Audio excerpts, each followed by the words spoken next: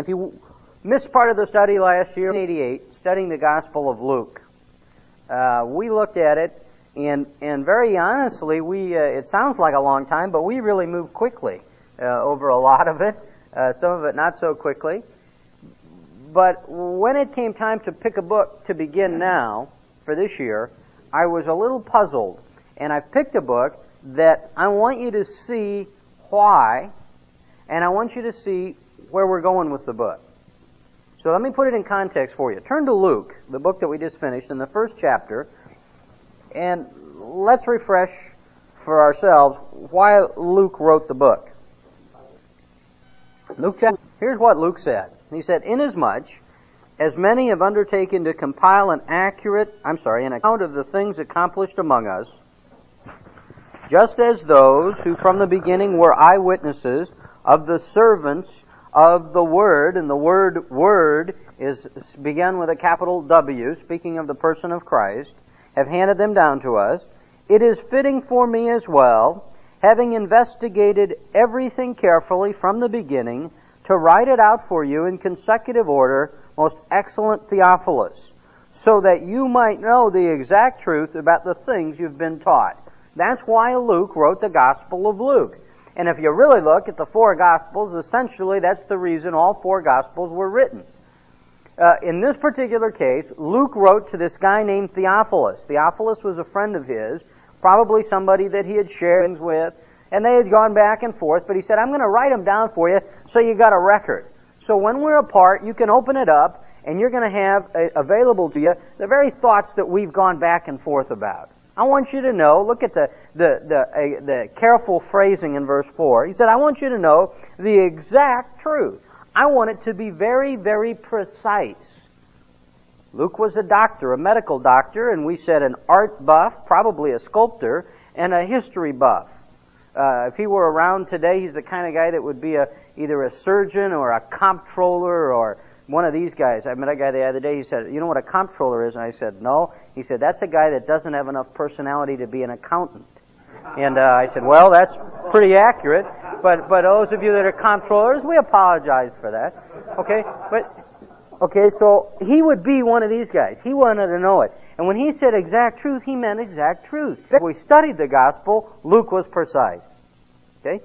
Now, what a lot of people don't realize is that Luke wrote volume 2 to this thing. Turn over to the right, through the Gospel of John, to the book of Acts. Acts chapter 1 and verse 1. Just to the right, through John's Gospel and into the book of Acts. And we discover something else. We discover volume 2. The first account I composed, Theophilus, about all that Jesus began to do and teach, until the day he was taken up, after he had, by the Holy Spirit, given orders to the apostles whom he had chosen. He said, in a nutshell, here's what volume 1 was. It was the life of Christ. I started at his birth. I actually started before his birth, through to the time he ascended into heaven. And we spent the last 3 or 4 weeks really focusing on the fact that Christ indeed did die on the cross and indeed was risen, and he was risen bodily. Okay? And he says to Theophilus, I wrote volume 1 so you'd know that. But he said, I want to tell you something now, and here's what's happened. He said, I wrote up to that point. But look at verse 8. These are the last words of Christ as he ascends into heaven. He said, you shall receive power when the Holy Spirit has come upon you, and you shall be my witnesses both in Jerusalem and in all Judea and Samaria, even the remotest part of the earth. That's what the book of Acts is about. The book of Acts was written about 60 A.D., and it was designed to be volume 2 to Theophilus. He said, here's what's happened originally, but here's what's happened in the 30 years that have transpired since then. Obviously doctrine, all Scripture is doctrine, but it's really a history book. It's a book of how the early church expanded. It moved all over the world. It records, the book of Acts, the struggles of the early church. How Peter and John rose to positions of authority in terms of being able to teach. Now, thousands of people came to Christ. These guys were more effective than any evangelist around. And then all of a sudden, in Acts chapter 7, we see one of the martyrs of the early church. Stephen is killed. Acts chapter 9, Paul. He's minding his own business. He's just on the way to Damascus. All he wants to do is round up the Christians, women and men there, and take them back to Jerusalem so they can persecute them. And he's knocked off his horse. We say that literally. We don't know that he was on a horse. He's knocked to the ground and he's blinded. And he sees Christ and he comes to Christ, and Paul becomes probably the most influential person in history all the way through till today. And that's in a nutshell the book of Acts. Acts records for us volume 2 of what Luke wanted. But we're not studying Acts. I'm smarter than that. We're going all the way to the back of the book. And you'll see this because I want you to see the context. All the way to the back of the book to a little book called 1 John. 1 John. Now this is all the way, almost to the end of the Bible. You could start at the book of Revelation and move left. And you'll hit a little book called Jude and 3 John and 2 John, and you'll get 1 John. 1 John is the book we're going to study for the next few months. The reason I do that introduction that way is I want you to see who John's writing to and why he's writing. I need to be real honest with you at this point. And that is to tell you, I'm not much for introductions, and especially in this environment, because probably most of you aren't that interested in the history of it all. You're saying, give me the facts and let's let it go. What difference does it make today? What difference does it make to me today? Well, I want you to see that we need to set the stage for 1 John, and you will see that we have picked out a book that could be written to you today, sitting right here in this room right now. John writes in about 90 A.D. I give you the dates so you get a sense of what's gone on. Christ, plus or minus 30 A.D., is crucified. Luke gives us the next 30 years of history of the church in the book of Acts. And then John comes along in 90 A.D. and writes this book, 1 John. John also wrote the Gospel of John, Matthew, Mark, Luke, John. He also wrote 2 John and 3 John. And John is the guy who wrote the book of Revelation, the last book of the Bible. At this point in time, John is probably the only apostle that is living when he writes this book. I want you to see that John fills in that 30-year gap from the end of the book of Acts to this point. So John writes a book totally in response to those 30 years. John writes a book that's dealing at this point with an organization, the church, that's been up and running now for about 60 years. It's had its growing pains, but it's fairly established. At this point, it's relatively a given fact that the church is going to exist for at least some point in time. The Temple of Jerusalem has been destroyed. A lot has gone on. And most of the things that Christ said have come to fruition. Even the casual observer can look at him and say, obviously, this Christ knew something, and his followers are going to stand in there. But now John writes a book in response to his times. Okay? Get a hold of this. In the book of Acts, early on, when the church is established and begins to expand, the attack that it experienced was a frontal attack. It was a direct, open attack. They didn't like you. They took you out to the edge of town, thumped you over the head, and that was the end of it. And they thought that by doing that, they could suppress the church. They attacked the Lord Jesus Christ and killed him. They took the disciples, and all of the disciples, Judas goes and kills himself. The other 10 that are dead at this point that John writes, the other 10 have all been martyred, tradition tells us. And now John is all by himself. But all of a sudden, John sees an attack that scares him, because the frontal attack I can get ready for.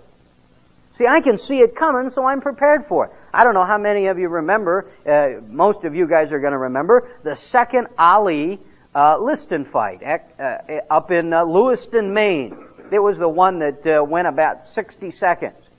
And I remember at the time watching it and all the controversy and that Liston took a dive and then that there were assassins in the crowd and Liston knew about it, so Liston got out of there And I'm sure Sonny wasn't above any of that. But there's a guy by the name of Jose Torres, who at the time was a light heavyweight champion of the world. And Torres is sitting at ringside. You're wondering what this has to do to 1 John. You're going to see it in a minute. It's going to come together so beautifully, you're going to say, isn't that incredible? Okay? So they're sitting there, and Torres writes an account of what happened. He said, there was no dive. He said, here's what happened. Ali was positioned, and he was hitting him, and he's jabbing, and he said, then he threw a punch that traveled about 18 inches. It wasn't a particularly hard punch, but he said, here's the key. Liston never saw it. And he said, as a boxer, I can take a pretty good blow. If I see it coming, something happens chemically or in my body, and I'm sad. He said, I've been hit with some great shots, and they really don't bother me. The ones that have really hit me the best are the ones that all of a sudden they hit me, I don't know where it came from. He said it dropped Liston, completely threw his equilibrium off. It didn't hurt him like in other punches that he'd been hit with, but he said he never saw it coming. That's the context that John writes. John writes to the Christian church and says, watch out. There's a punch being thrown at you that you don't even see coming. That's incredibly devastating. That will take you right to the mat. He said, those guys that are charging with the swords and the knives and they're going to thump you, don't worry about them. They'll get you and it'll be over with. But he said, this other thing is far more dangerous. Let me read to you from the book of Acts in the 20th chapter. Paul saw this same thing. Acts chapter 20 and verse 27, Paul calls together the elders at the church of Ephesus. This is, in his mind, the last time he's going to see these men. And we've said before, that's always important context. If you and I are getting together for what one of us perceives to be the last time, or maybe both of us, we're going to say some things, we're going to clear the deck. We're going to come right from the heart. If I know that today's the last time I'm going to see some of you, and you're on your way out of here, maybe you're moving out of town, or maybe you're Joe in the hospital and you're very sick, I'm going to deliver a message. And if I'm Joe, I'm going to deliver a message to you that's going to be right to the heart of the issue. Well, that's where Paul is in this church at Ephesus. Last time he thinks he's going to see him, here's what he says. I did not shrink from declaring the whole purpose of God. Be on your guard for all the flock, among which the Holy Spirit has made you overseers, to shepherd the church of God, which he purchased with his own blood. He said, I gave you the whole truth. He's got the elders together, and he said, I always told you the truth. The whole truth and nothing but the truth. I didn't pick out this because you'd like to hear this and exclude that because you didn't want to hear it. He said, I gave you the whole truth. But he said, I want you to watch out. I know after my departure, savage wolves will come in among you, not sparing the flock. And from among your own selves, men will rise, speaking perverse things, to draw the disciples away. Therefore, be on the alert, remembering night and day, for a period of 3 years, I did not cease to admonish you with tears. Paul says this, watch out. Watch out from within. Watch out for that punch that you're not going to see. Because there's a punch coming that'll bring this church at Ephesus right to the ground. And he puts it in context and says, here's what it is. It's when you start messing around with the Word of God. It's when I start giving you half-truth. And men always remember that. A half-truth is a half-lie. John writes, probably 40, 45 years after Paul speaks to the church at Ephesus, and he says exactly the same thing. John writes to this church, and let me be more specific. John writes to you and to me, and he said, I want you to watch out. Especially in this day and age, because the attack on the church is not as direct as it used to be. They're not going to drag you out when you go into church this Sunday and martyr you, by and large. But there's a subtle attack. There's subtle pressures. There's society pressures that attack the very core of the things you believe. I want to show you who John wrote this letter to, which was the church, and why he wrote the letter. There was a lot of heresy that was popping up at this time. There was a group called the Gnostics. Let me spell it for you, in case you're a note taker. Gnostic. Gnostic. Gnostic meant literally to know or to learn. Here's how we know the word. We know the word with the little letter A in front of it. Agnostic. It's somebody who says, I don't know. I don't know about God. I don't have enough evidence. Man, let me be real candid with you. I don't believe in agnostics. They don't exist. That's what Jesus said. He said, you're either for me or against me. And if you're here today and you are an agnostic, you don't know, you think you know, understand you're not an agnostic. You're an atheist. You either believe or you don't believe. That's what John's going to do. John's going to do something real neat. He's going to come in and he's going to take away all the middle ground. He's going to make it an either-or situation. He's going to say, you think there's a spiritual Switzerland? You think there's a place you can go and claim neutrality before God? No, there isn't. The Gnostics were a group that were around in this day and age that John wrote to. And the reason I belabor this, guys, and I really ask you to hang with me, the reason I belabor this is because the Gnostics are the guys you're going to meet when you go to the office today. Here are the 5 basic things that the Gnostics believed. John writes in response to them. Here's the first one. They believed that knowledge was superior to virtue. Okay? They believed knowledge was the highest and best. Now, these guys had a problem. They knew that the body and the spirit were different. And they knew that in this difference between the spirit and the body, in this dualism, that the spirit, in their mind, was all important, the body wasn't important at all. Now, when you think like that, you're going to result in behavior one of 2 ways. You're going to become a guy that becomes very determined to discipline the body. You've seen them. You've seen them at certain times when they show those people in Tehran going down the street and they're flogging themselves. And you read about Gandhi, how he'd sleep with his wife and his nieces, and he would sleep with them as a sign of determination, never touching them physically, not having sex with them, and all this to get control of his body because he thought his body was bad and his mind was good. So you're either going to do that or you're going to do, here's what the Gnostics did. They did this. They said, well, the spirit or the mind is important, the body is not, so it's yaha time for the body. It's immaterial, it doesn't matter. So what we can do is superior to virtue. Men, that's the very thing that we campaign against in here every week. If you don't think this is relevant 2,000 years later, then you haven't been listening in here. Because we campaign against point one of what the Gnostics believed every day. We say virtue or behavior is incredibly important. And it's as important as knowledge. A guy gave me a tape the other day. It opened with a commencement address at Pepperdine University, 1984. And the speaker said this, greed is good. Greed is really good. And there's nothing wrong with it. And there's nothing wrong with it if it drives you. It's nothing wrong if it motivates you. It's nothing wrong if you run your business this way or your life this way. Interesting to note that the man who delivered the address was a guy by the name of Ivan Boesky. And he was right. See, knowledge is very, very important. But behavior is equally important. It doesn't do you any good to know something if you're not going to act on it. I can't tell you how many people I've met in the last week that said, boy, I knew Notre Dame was going to kill them. I don't know why I didn't bet on it. Well, if you knew it, it doesn't do you any good to know it if you're not going to respond to it. Not encouraging gambling, I'm using it as an illustration. You've got to know something, but then you've got to respond to it. Virtue's important, behavior's important. We're here for a very specific reason. To give you what Jesus Christ is, what He says, and what difference it makes today. Now, if you grab a hold of who He is, and you grab a hold of what He says, but it doesn't make any difference to you today, then we're wasting our time. And you're wasting your time. The Gnostics said knowledge is important, and it's superior to virtue, and that's absolutely wrong. John's going to say, look, it makes all the difference how you behave. Here's the second thing they believed. They believed in the non-literal sense of Scripture. They believed that the non-literal sense of Scripture is correct, and Scripture can only be understood by a select few. See, these guys were intellectual snobs.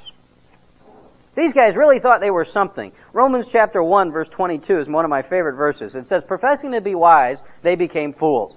These guys are really smart. These are the elite of this day. They'd be on Jeopardy today. They'd be now introducing today's contestants. But have you ever noticed anything about Jeopardy? I don't know how often you get to watch it. I love to watch Jeopardy. But here they come. Here's today's contestants. Now we introduce the 6 categories. Letters or words that contain 2 Q's. Athletic endeavors in the 1650s. Women in Romania. and the Bible. Well, here are these intellectual giants, and you watch that board, because I can tell you how it's going to go.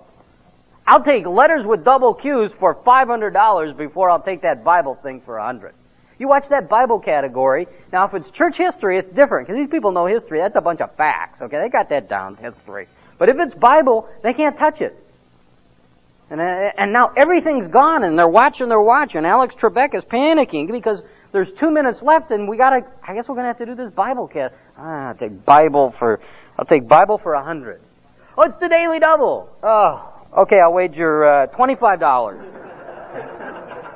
And I'm in trouble here. Okay, and then the question will be, what's the first book of the Bible? Oh, a trick question. I mean, all these other things, you've had all this other stuff, and now you come in with this. I mean, this isn't fair. Who produces this thing anyway? See? And these guys are the smart elite guys. They know nothing. They don't know anything. And if perhaps they get the answer right, they could not explain to you what it means in a million years. Now, that's a generalization, but it's pretty accurate. These Gnostics were snobs. And they believed in the non-literal translation of the Bible. This is important, and we belabor it, because I want you to know that that's around today. Here's an article from December 14th, Phoenix Gazette. And you can see I've yellowed it, I've edited it, but I've done it very, very fairly. But I want you to see the spirit of what this guy says. Dateline Mesa. I say that. I feel like Paul Harvey. Although it's known as the good book, the Bible is full of contradictions and certainly is not infallible. That's the teaching, and I'll give you his name because he's bold enough to use it in here, so we hope we offend no one. That's the teaching of C. Edwin Daniel, Grace United Methodist pastor. Daniel says the Bible is full of contradictions because it was written not by God, but by men long ago in a society different than ours. Quote, I give God more credit. If God would have written the Bible, He'd only have one gospel, not four. Some of the works of the Bible are divinely inspired, some are not. That's where the contradictions come about. Close quote. Now see, this is dangerous because he's teaching this twice a year to classes. You can go and take one.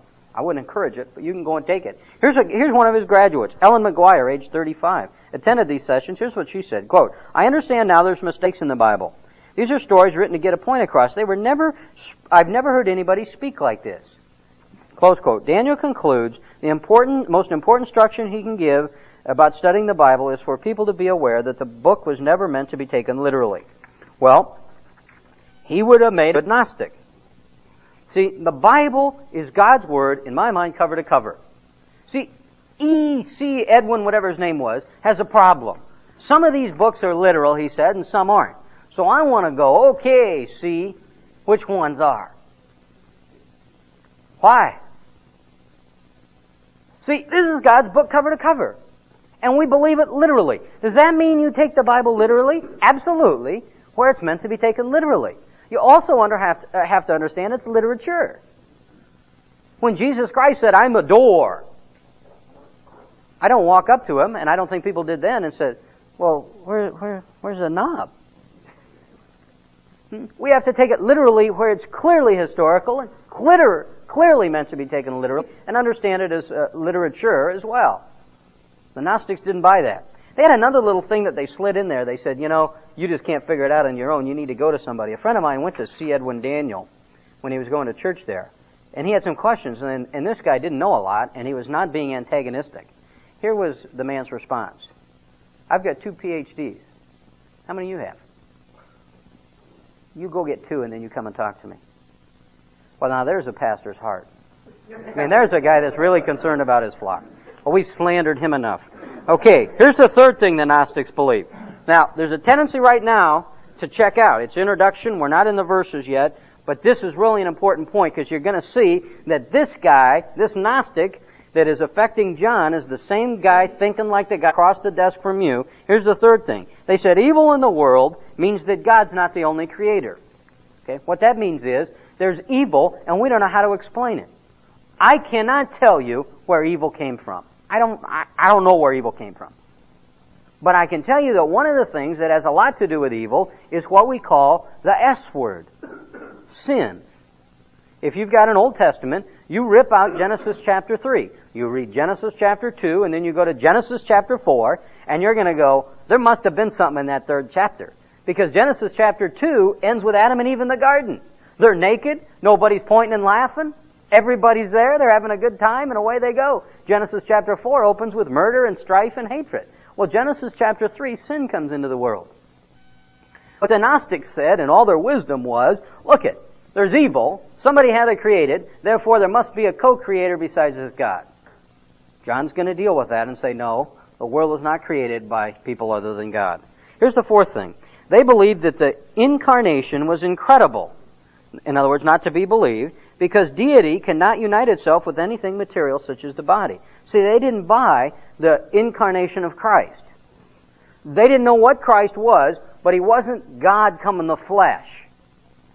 That's why John's going to start out by saying, oh, He was God come in the flesh.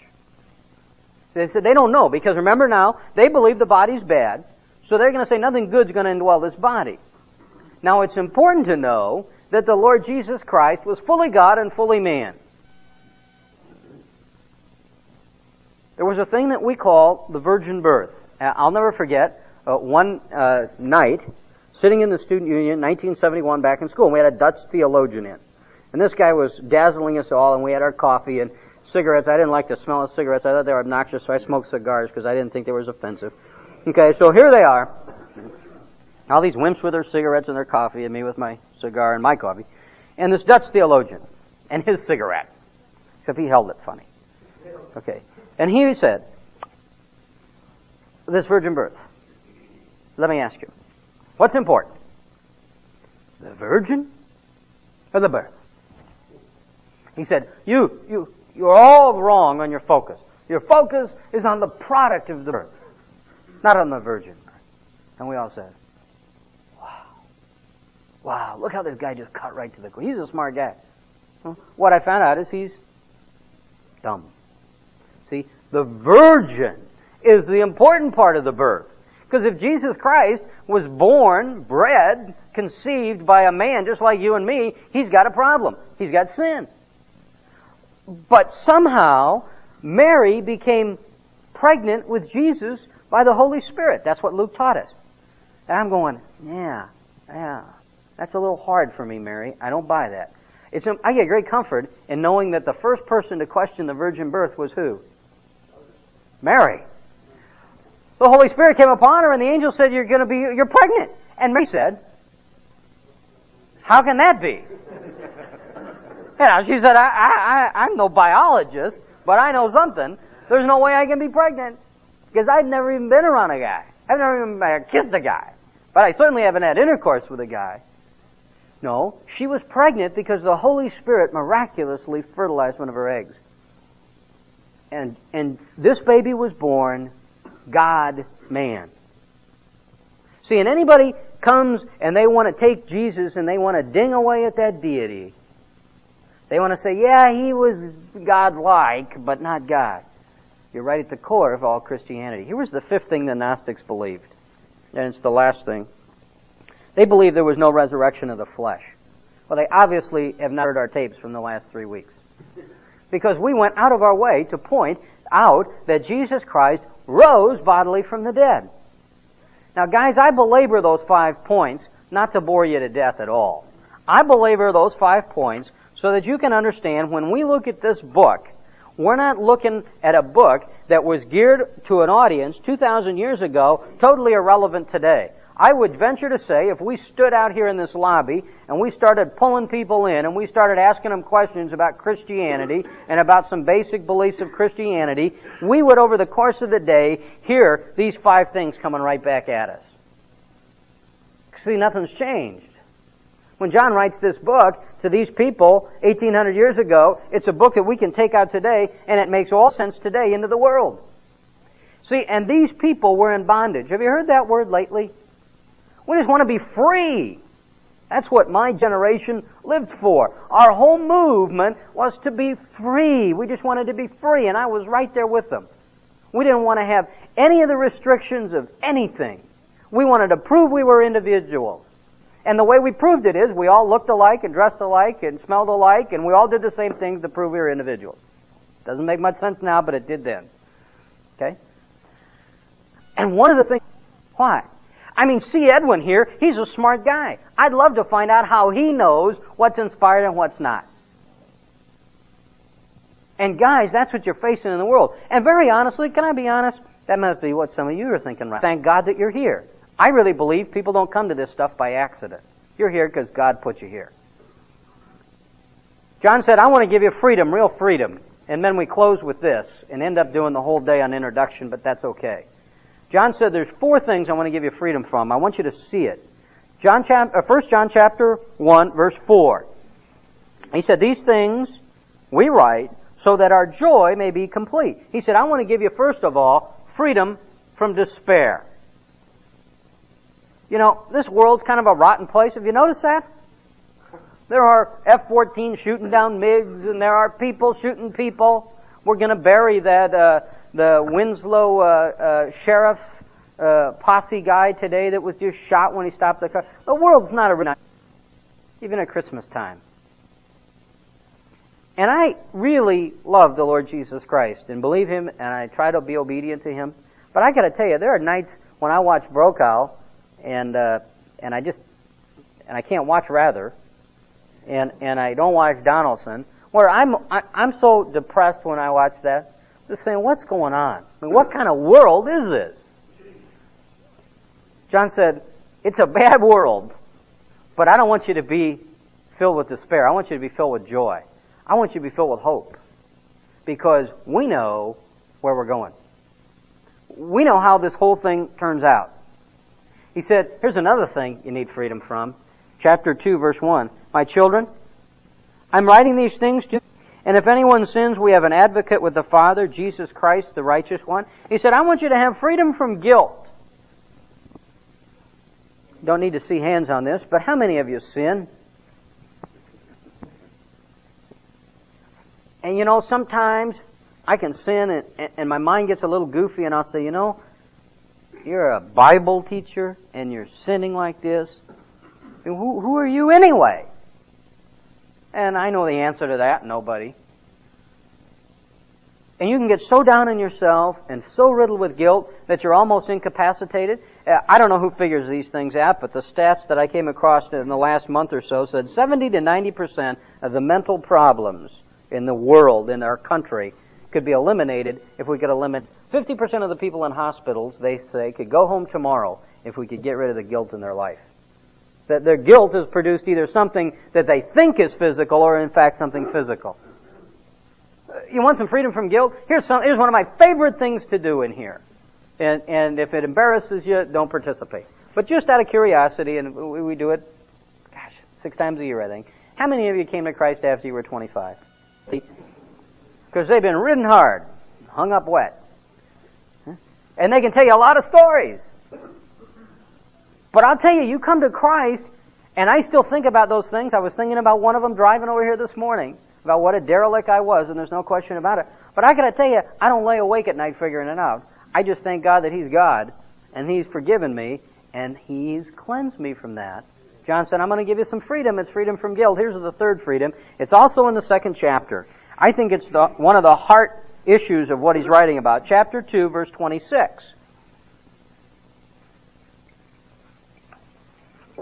He said, these things I have written to you concerning those who are trying to deceive you. He said, I want to give you freedom from deception. I don't want you to end up down in South America drinking Kool-Aid with Jim Jones. And here's how you know that. When Jim comes to you with something, you go, Jim, really interesting. Now, here's what you say, and here's what the Bible says. Now, who am I supposed to believe, Jim, you or the Bible? One of the most effective things I've ever seen is when somebody will take a faith. Let's not call it a cult. Let's just call it a belief that's out there. And maybe it's what we recognize as a cult. Maybe it's somebody that says they're Christian. And we'll put down what their teaching says and what the Bible says. And if there's a contradiction, men, where do we go? Right here. See, I need to know this book. That's why we study it. We don't study it because we don't have anything else to do. We study it because I need to know the truth, so when something false comes along, I won't be deceived. I won't be waddling along, giving my life and my faith and my money to somebody that's out there in left field. Here's the fourth freedom. It's freedom from insecurity. Chapter 5. Chapter 5 and verse 13. John closes the book, and we close with this. He said, "These things I've written to you, who believe in the Son of God, in the name of the Son of God, in order that you might know that you have eternal life." Look at the word he uses in the very next verse. "And this is the confidence which we have before Him." He said, I don't want you to be going through life guessing. I don't want you to be scratching your head. I mean, here's the question that most of you have heard so many times that it means almost nothing to you anymore.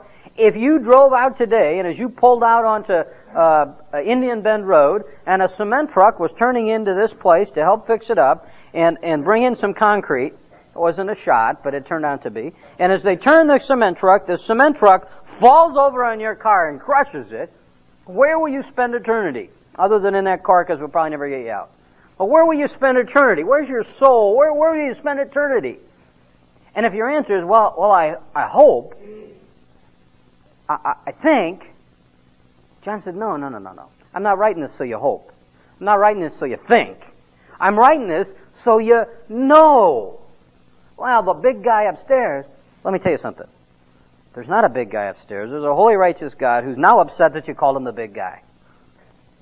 He said, I want you to know that there's a holy God and a day that you'll stand before Him. But I want you to do it with confidence, not arrogance, but confidence. Confidence in yourself? No. See, all my confidence lies in Him. I base my life on the fact that I can believe God.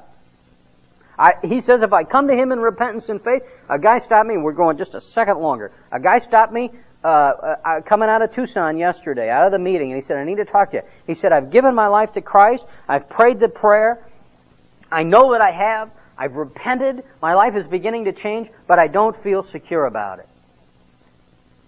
I said, wait a minute. Why not?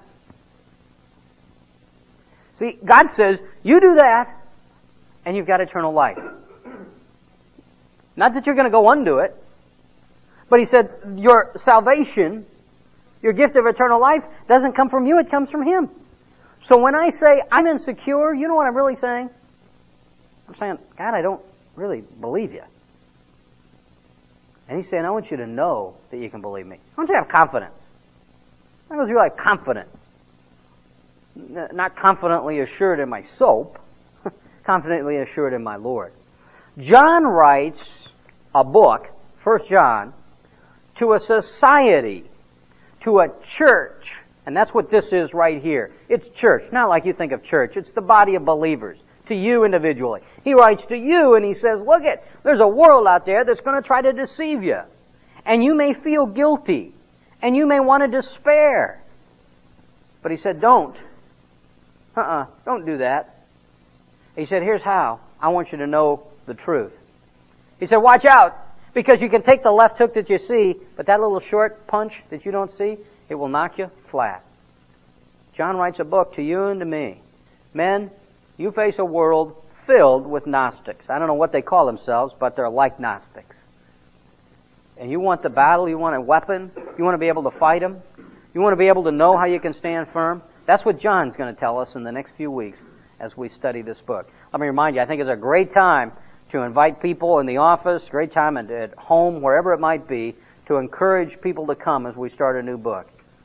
We start next week, right here, 7 o'clock. Let's pray. Father, thank you that we can know the truth and the truth will set us free, real freedom. Thank you for your word, that it's absolutely true, cover to cover. Thank you that your Son became flesh and He lived among us. He dwelt in us. Father, we thank you for that. Help us understand that what we know must determine how we behave, and God, don't ever let us separate those two. Father, more than anything else, we thank you for your Son who rose from the dead. A first fruit, a picture of what will happen to each and every one of us at some point in time. God, I thank you as we start a new year for each and every man that's here. Father, thank you for their commitment. We just pray that you take this year and you cause us individually to grow and as a group to grow. And Lord, don't ever let us leave here unchanged. Not moved by the words, but moved by your Holy Spirit. Father, thanks so much. Again, we pray for Joe and his family. And Father, we ask you again to help us see the reality that we're all in Joe's position someday. Father, help us be ready for that. As we know your Son, Jesus Christ, as we give our life to Him, as we repent from our sin, as we turn from our ways and turn to Him and to you. Father, thank you for Jesus. And it's in His name we pray. Amen. See you next week.